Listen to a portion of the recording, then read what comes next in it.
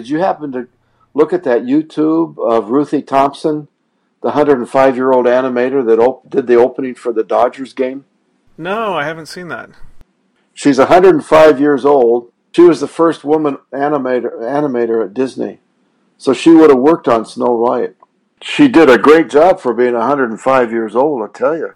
Yeah, we'll have to talk about that next week. It takes like no time at all to watch it.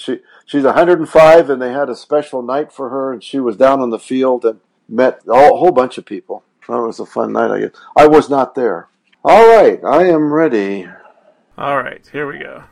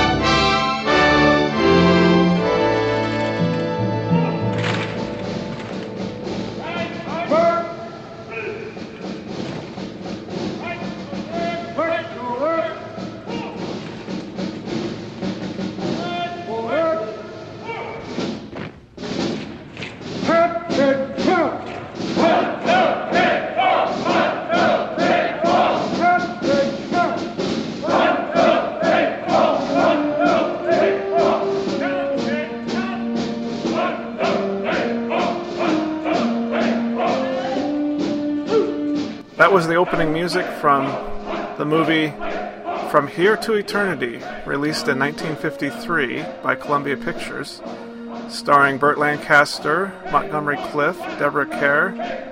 Kerr or Carr? Carr. Deborah Carr. And Donna Reed, among others. And Frank Sinatra. Oh, and I can't forget Frank Sinatra, of course, Frank Sinatra. Because he did win an Academy Award for this, and I think it was his first big movie role. I believe it was. He was in some other movies, but this was a huge hit for him. His first major hit, I guess we could say. So you're listening to Classic Movie Reviews, and you can find us on the internet at www.classicmoviereviews.net, or in iTunes, just search for Classic Movie Reviews, or on Facebook, you can search for Classic Movie Reviews. And I'm Matt Johnson, recording from Seattle. And I'm Bob Johnson, here in Los Angeles, welcoming everybody back to Classic Movie Reviews. And this is a big podcast for us. This is our 50th podcast today. If it were a wedding anniversary, we'd get gold. But it isn't. It is a big one. It's exciting. It is a 50. Big one, yeah. I think that's more than what I thought we would get to. We've really stuck to it. And we only have 5,000 more to do. Man, you've really, we're going to be doing these until you're about 105 yourself. I'll be the same age as Ruthie. Yeah. So this movie, From Here to Eternity, I looked up where the title of that came from, and I found it. It's based on an original poem by Rudyard Kipling from 1892, and it goes something like, about soldiers of the British Empire who had lost their way and were damned from here to eternity. Now there's trivia that not many people have ever looked up. That's awesome. I got to say, this is one of the best titles for a movie ever. I just love that title. It's the first of two other. There was a trilogy that was written by James Jones. This is the first of the three. The next one was The Thin Red Line, and the next one was Some Came Running.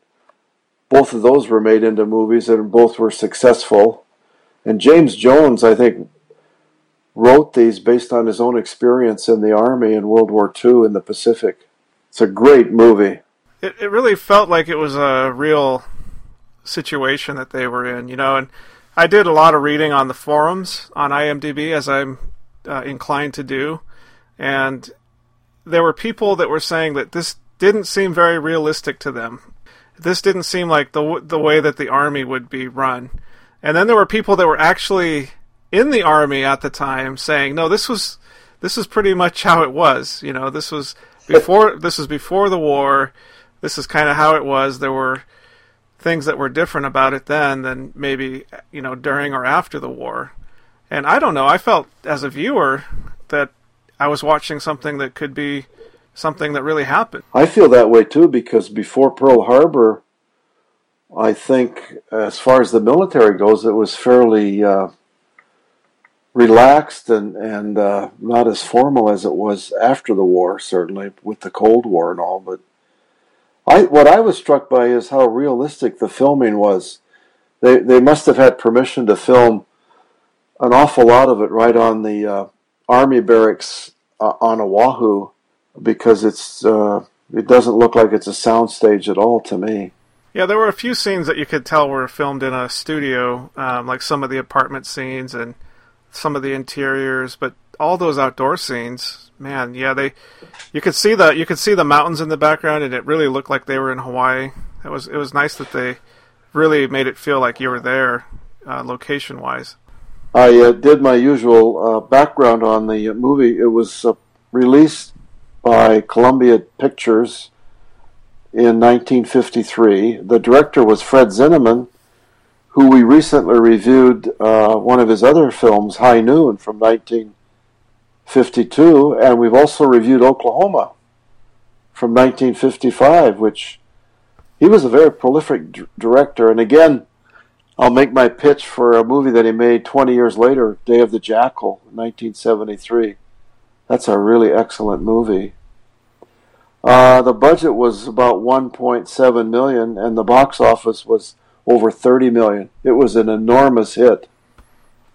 I remember going to it as a kid at the age of 12. My only disappointment was I wanted to see more action scenes. Like at the end of the movie? At the end, yeah, when the attack takes place. I thought there would be more of that, because some of that stuff was probably right over my head at 12 years old. Yeah. Well, I thought let's see, Montgomery Clift. No, am I saying that right? Yes, the bugler, or first bugler. Yeah, I thought Montgomery Clift was really awesome in this movie as Robert E. Lee Pruitt. He really made the movie to me. I was riveted when he was on the screen. He's just such an amazing actor. His entire acting career was that way. He would be in movies. Well, he's in one of my favorites, Red River. He plays the adopted son of John Wayne, and he really, when he's on camera, that's all I can watch. He's so good. He's just let's put Red River. Talent. Let's put Red River on our list, because I'd love to watch that one, and let's put Day of the Jackal on the list, because I'd love to watch that. But Montgomery Clift is kind of a tragic story, though, his life story. Yes. He was in a terrible auto accident when he was up in one of the canyons here in Los Angeles, and almost didn't survive, and had a lot of surgery and that sort of thing. Plus, I think he had some dependency issues as well. Well, he was an alcoholic, and he was also addicted to, I think, some painkillers or something. So, yeah, that's too bad. I just, and then we can move on. I remember him in the Stanley Kramer movie, Judgment at Nuremberg. He plays one of the citizens of Germany that was so poorly treated by the Nazis, and his testimony in the trial is riveting. It's just amazing. This was later in his career, near the end of his life. Well, there were two scenes in this movie. One was when they were in the bar, and they were all kind of sitting around, and then something just comes over him, and he starts wailing on the bugle. Never saw anybody so stubborn. How long is it since they let you go into town? 6 weeks. It's liable to be 6 years. How'd you like it? 6 years before you see a dame. Look, why don't you just mind your own business, huh? Or why don't you learn to play the bugle?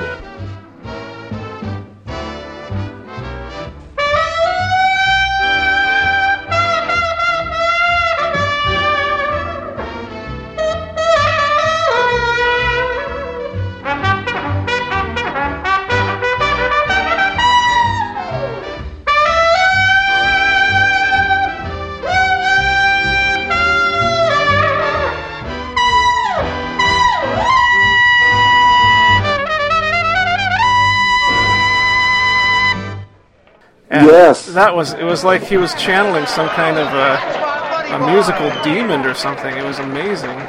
And then the scene, and again, there was no talking in that scene, really. It was just his kind of physical acting. And then the scene when he was blowing the bugle for his friend Angelo Maggio that had died.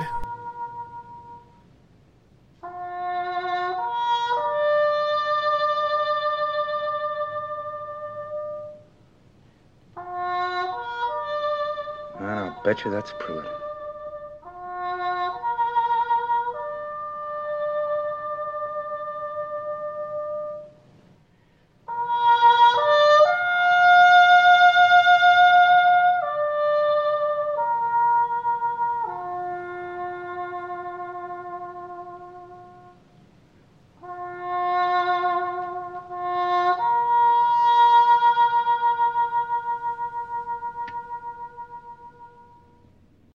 And the tears are running down his face. That was really I know.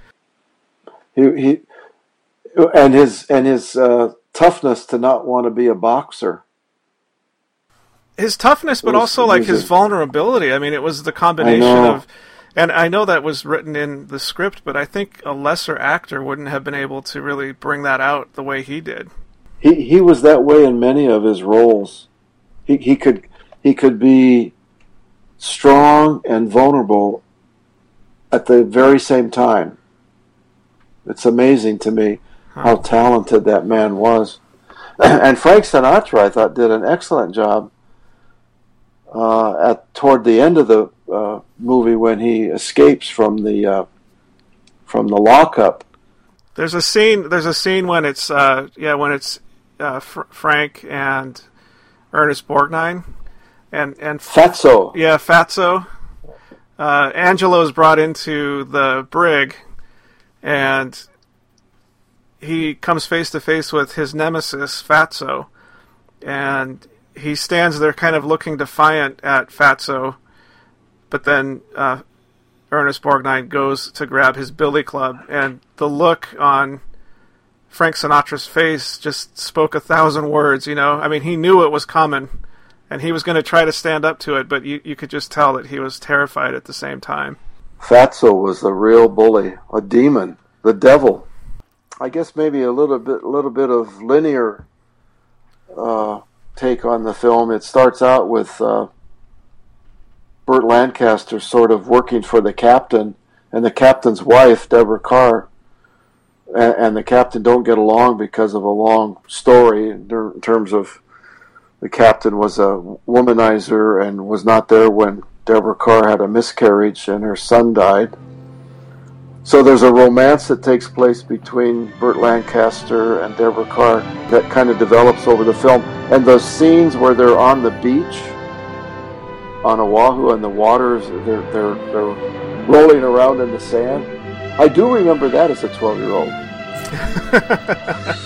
I was like, wow. I've never seen that in a Hopalong Cassidy movie. That scene's been parodied in a few movies too. I think it might have been in Airplane and a few others like Top Secret. I'm not sure, but that's an iconic scene for sure. All I could think about though was how much sand was going to go up their swim trunks. I wonder how many takes they had to take, and how uncomfortable that would be. Oh man. Well, it's funny, and that's just one thing. I know we want to do this linearly, but there's I noticed that when they were filming that scene, there were parts of it that were on the beach, like on location, and then when she kind of goes into her story about what happened with her pregnancy, they've got one of those rear projection screens behind her, and she's probably inside in a studio because that's not something that you could really film probably on location like that and do multiple takes, and she'd be cold, and so. But I thought they did a good job of switching back and forth between the actually being on the beach and then this kind of in studio rear projection that they did. It's so different today to see the green screen computer generated graphics. They're so much slicker and nicer looking. You can tell in this one when they're using the rear projection. But having said that, the cinematography is excellent, and I believe it won an Academy Award for the cinematography. I may be. They had 8 Academy Awards, so I think it was one of those. I don't see it here, right? Yes, Yes, it won for best cinematography, best film editing. And the music is very well suited to the film. Yeah, the music is good. The cinematography is great. But anyway, you were saying that Deborah Kerr and Burt Lancaster kind of have an affair, and then we meet Montgomery Clift's character right at the beginning as well, because he's been transferred in from another unit because of something that happened there with a boxing accident, which makes him not want to be a boxer anymore. But the Captain Holmes is trying to put together a really high-performing boxing team and wants Montgomery Clift's character to be in that boxing team. And so there's a lot of headbutting that happens between Pruitt and Captain Holmes about that, because Robert Pruitt is not going to back down. He's not going to go and box ever again. Captain Holmes says you don't want to come out and fight for us. That's right. Well, we thought we'd buy you a beer and talk it over. We're the company boxers. I figured.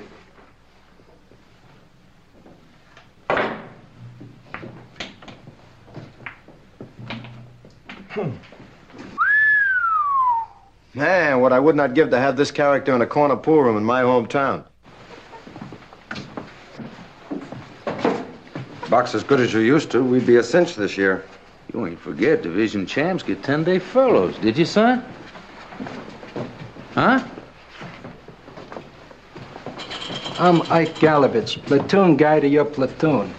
I don't think you're a tough guy, Pruitt.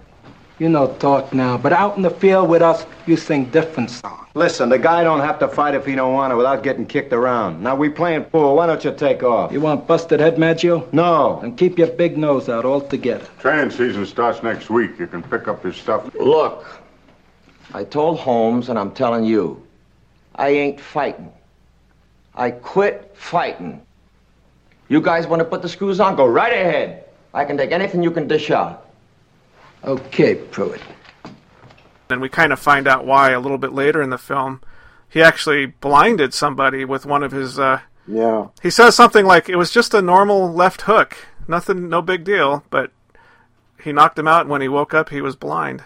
Then moving on with the story as it unfolds, we kind of see them going into a bar in Honolulu, and because of the production code that was in effect at that time, they couldn't really call it what it was, which I'm sure was a brothel. Right.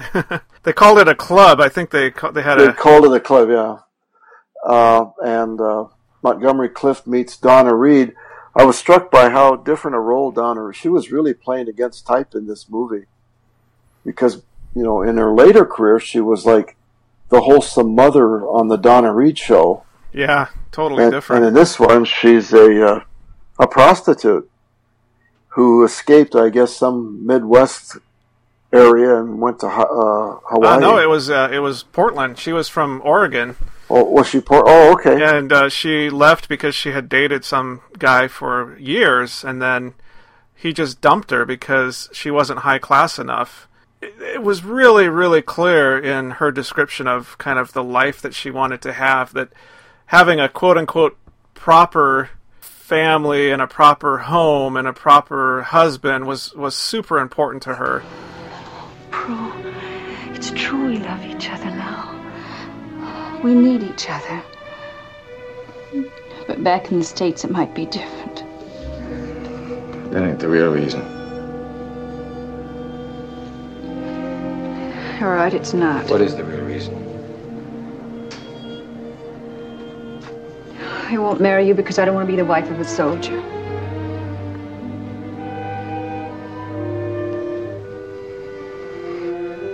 Well, that would be about the best I could ever do for you. Because nobody's going to stop me from my plan. Nobody, nothing. Because I want to be proper.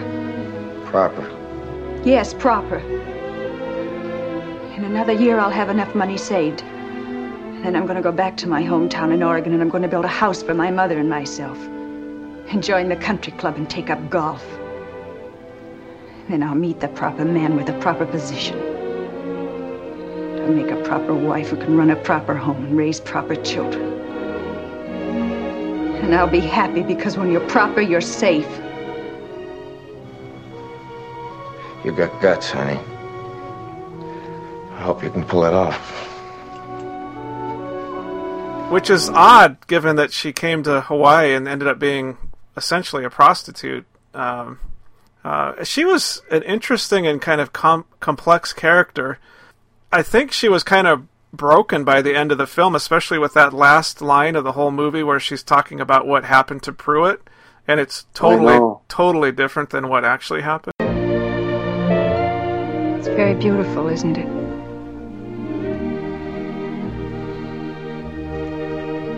I think it's the most beautiful place I ever saw in my life. I can almost see where I worked from here.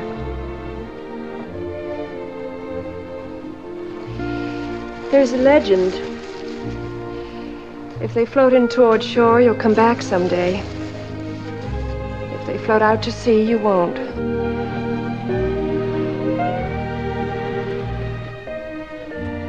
I won't come back. You see, my fiancé was killed on December 7th. Oh, I'm sorry. He was a bomber pilot. He tried to taxi his plane to the edge of the apron, and the Japs made a direct hit on it. Maybe you read about it in the papers. He was awarded the Silver Star. They sent it to his mother. She wrote me she wanted me to have it. That's very fine of her. They're very fine people, Southern people.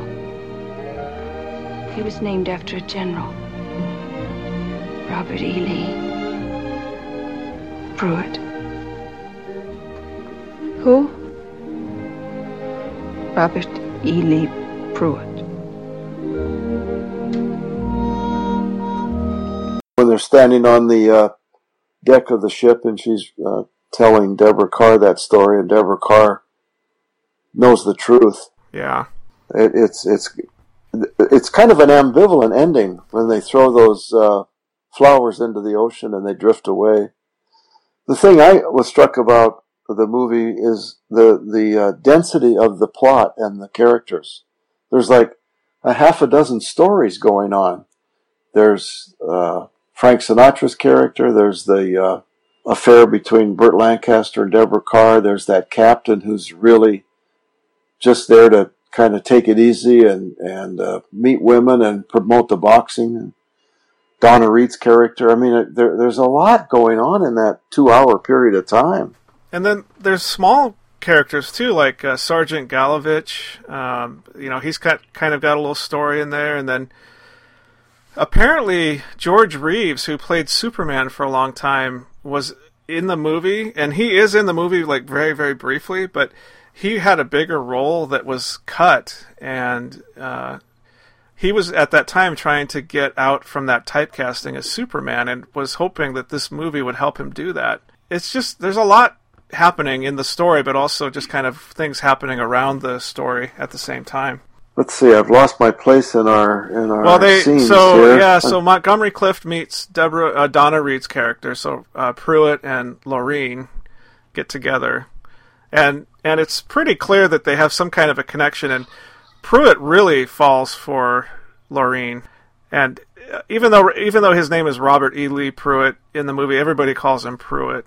And Lorene's not even her real name, it's Alma. So she has kind of a fake identity as this woman that works in the quote-unquote club. I think this is about the point where Maggio decides to go absent without leave and go off the base because he wants to join all the people at the party, and he gets into a world of trouble because of that.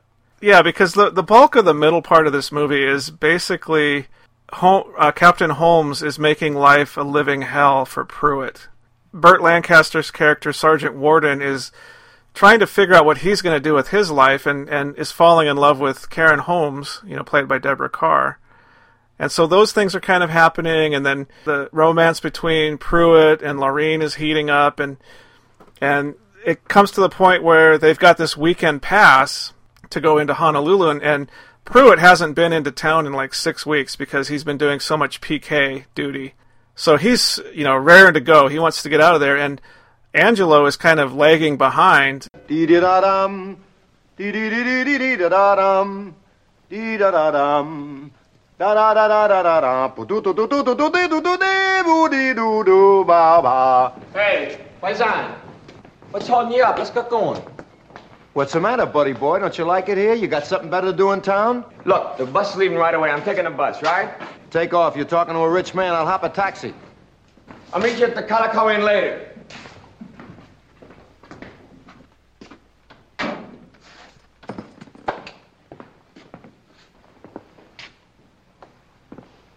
Maggio, get ready for guard. Campaign hat, cartridge, belt, and weapon. Report to the artillery room in 10 minutes. What? I got a pass. Not anymore. Anderson's sick. You're on guard. I just had guard yesterday. Why me? I'll tell you why, You should have gotten dressed faster.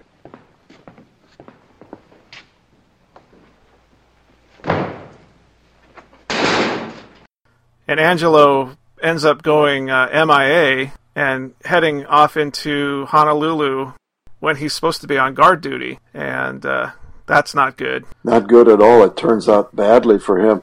I got the feeling that entire company of people in the barracks was really run by Burt Lancaster as the first sergeant. He made that thing so efficient that the captain really didn't do anything. Oh, the captain was absent. I mean, he was pretty much MIA. I mean, there were so many times when he was missing.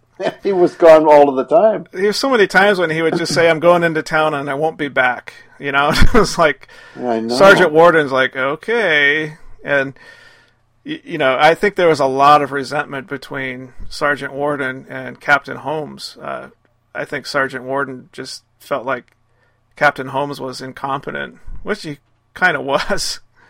He was, but it catches up to him because the next level up finds out about the captain, probably a colonel. I would have supposed that it was a colonel. They offered him the opportunity to resign and get out of the service that day. Or face court-martial. Face court-martial. And there was a great line that the colonel said about him. Upon observing these incidents, an investigation was made by the Inspector General's Department over a period of several months. It was found that Captain Holmes has been guilty of indefensible cruelty to the aforesaid Private Pruitt. As mentioned, this included the instigation of wholly unauthorized tactics to force the soldier to join the inter-regiment boxing team.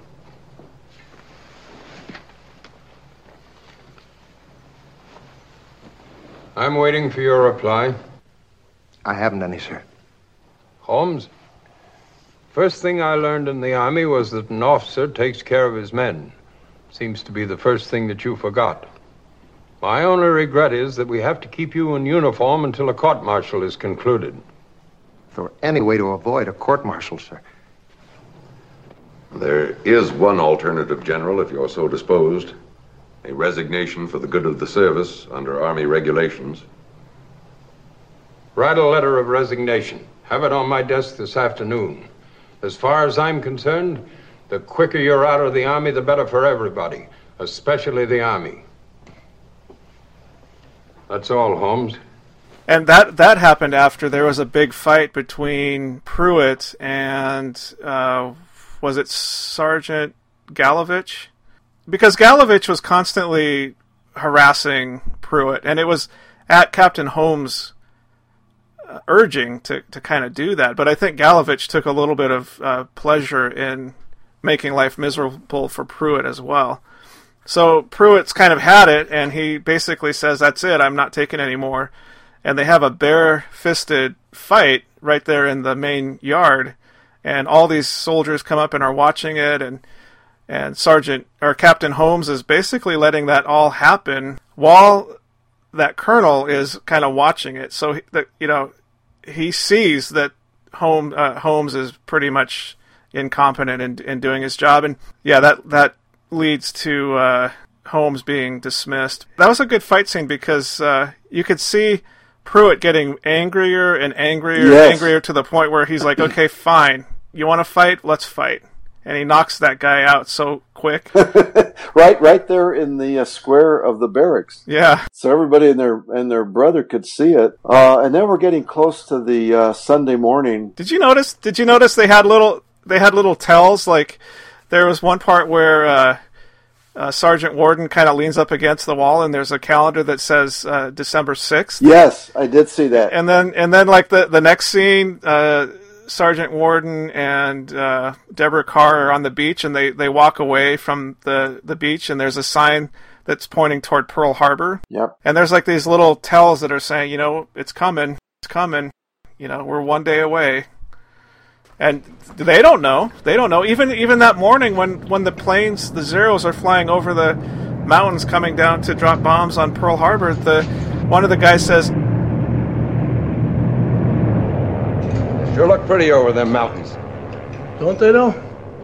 And then one of the corporals doesn't want to let anybody in the lockup for all the rifles and machine guns without an order.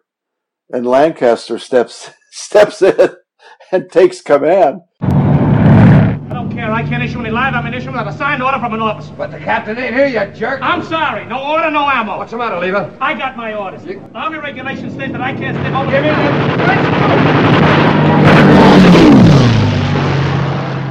What's the matter, you blind? Give me the key. I gotta obey my orders, Tom. Okay, I'll see you get a medal. Bust it down, boys. I warned you. Bombs going off all over the place, and the guy said, "Well, I don't have order to open it." Wow, that was Mickey Shaughnessy. Yeah, and while he's saying, "I don't have an order to open this," a plane flies over the base and starts trying to kill them. It's like, hello, you don't need an order. We need our ammunition. I think what struck me about that, watching it again, and I've seen this movie maybe half a dozen times or more, is this is probably how unprepared they were for anything like that happening. Oh, totally. They probably still couldn't believe that this was going on. They couldn't process it. They could not process that it was happening. I totally believe that. And all those men in they were having breakfast, and the bomb explodes in that dormitory setting and blows up. And they say, they must be doing some dynamiting down in the harbor. Hey, they sure are getting started early on a Sunday morning. It's like this was not something that they had even thought could happen. It's reminiscent of the movie Tora, Tora, Tora. When the attack starts, the generals, the overall chief of staff, is still not convinced that it's happening. It's like, what's going on here? They were so unprepared for that. But you know what? Sergeant Warden takes charge, and he's a true soldier. He gets them organized. He gets some guys up on top of the roofs, and he's up there with some machine guns, and they start taking shots at the planes, and they shoot one down. Here they come, boys!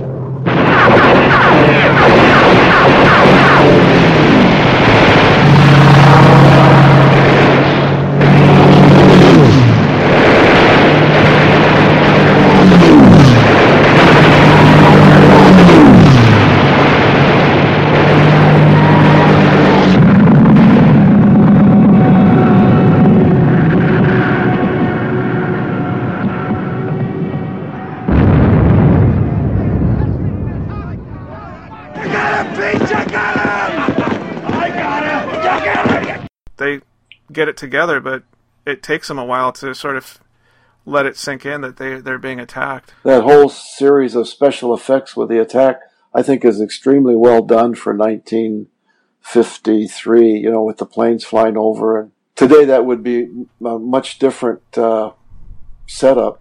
Yeah, so we sort of, that's one thing that's like one storyline that's happening, and then parallel to that, there are two other storylines that are happening, and one of them involves Angelo, because he's escaped from, like a couple of days before this happened, he's escaped from... Stockade. Yeah, thanks. So Angelo's escaped from the stockade, but he's been so badly beat up that he ends up dying right in Pruitt's arms. So this is the other storyline that ends up happening, which is Pruitt decides to take matters into his own hands, and he goes and meets Fatso in town, and he says something like, I want to talk to you, let's go back here in the alleyway, and Fatso's like, sure, let's do it. And they end up having a knife fight, and they both get stabbed, and Fatso ends up dying right there in the alleyway, and Pruitt is wounded pretty badly and bleeding, but he's able to make it back to his house where he's living with Lorene, a.k.a. Alma, and stays there for about 3 days. And while he's gone from the base for those 3 days, Sergeant Warden is covering for him and basically making it look like he is on base.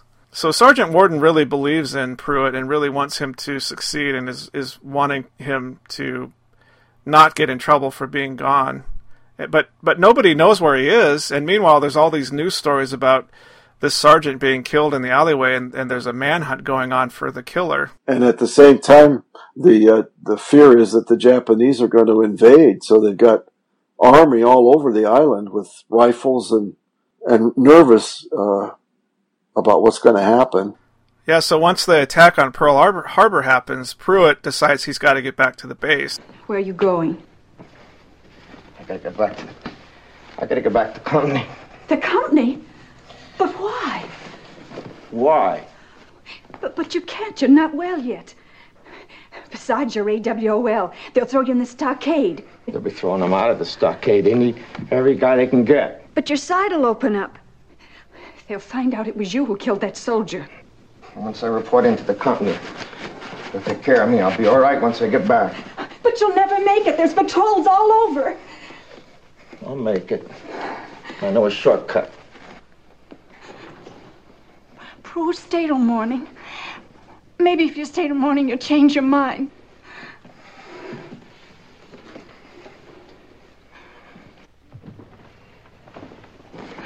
Oh, Prue, don't go. I'll do anything you want. We can go back to the States together. We can even get married. If you go now, I'll never see you again. I know it. Sorry.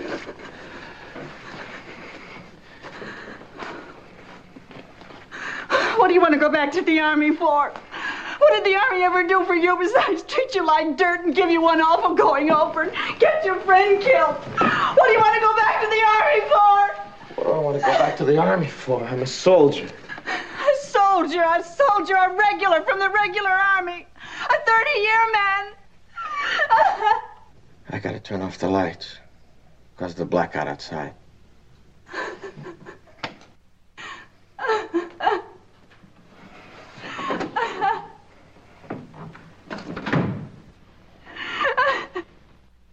And he's kind of sneaking back onto the base and unfortunately runs into a couple of these patrols. And I forgot this happened in the movie when I watched it, but it was very sad, actually. Yeah. That he ends up getting shot by these patrols that are on the beaches and dies right there. He never makes it back to the base, never gets to fight in the war or anything. No. I thought that Burt Lancaster's character was really a first sergeant that really took care of his men. He was looking out for all of them. He would have been a great officer, but he decided that was the other thing he didn't want to do. He told Deborah Carr's character that he didn't want to go to officer school. And that was the end of that relationship because she wanted to be married to an officer. She wasn't going to divorce and then marry a sergeant. So she was kind of looking for a little bit upward mobile class as well as Alma. Oh, definitely. Yeah. Well, I don't know if we've reached the end of our summary, but I give this easily a 10 out of 10 for a rating. I mean, it's every bit as good as any of the 10s that I've watched ever. You know, I was thinking about giving it a 9, but the more and more I thought about it, and the more I was thinking about Montgomery Clift, and the more I was thinking about Burt Lancaster, and really all the top-billed actors, Donna Reed, Deborah Carr, Frank Sinatra, they were just so good. Montgomery Clift especially, he was just amazing. So I decided to go with a 10. And the direction was awesome. The cinematography was awesome. Great music. So yeah, everything about it is really, really good. As we move into August, we're going to switch up a little bit, and we're going to do 4 podcasts that are going to cover animation. Yes, we have a name. It's called August is for Animation. I love it. We've got 2 weeks figured out. We're gonna next podcast. We're gonna do the shorts. So I've dug up on YouTube and a few other sites the first Bugs Bunny cartoon, the first Roadrunner cartoon, the first Betty Boop cartoon, the first Popeye cartoon, the very first animated film ever. I have that in the list. And a few others. So this is a playlist that's on YouTube, and it's going to be in the show notes for this show, and you can click on that link and you can see the short films that we're going to watch. And we're going to talk about them, and we're going to talk about why it was important to have these short animated films as part of kind of that movie experience in the 20s and 30s and 40s, and I guess up into the 50s. Oh, I remember seeing them in the 50s. And then there was a brief period in the 80s for a very short time where there was a cartoon with the feature.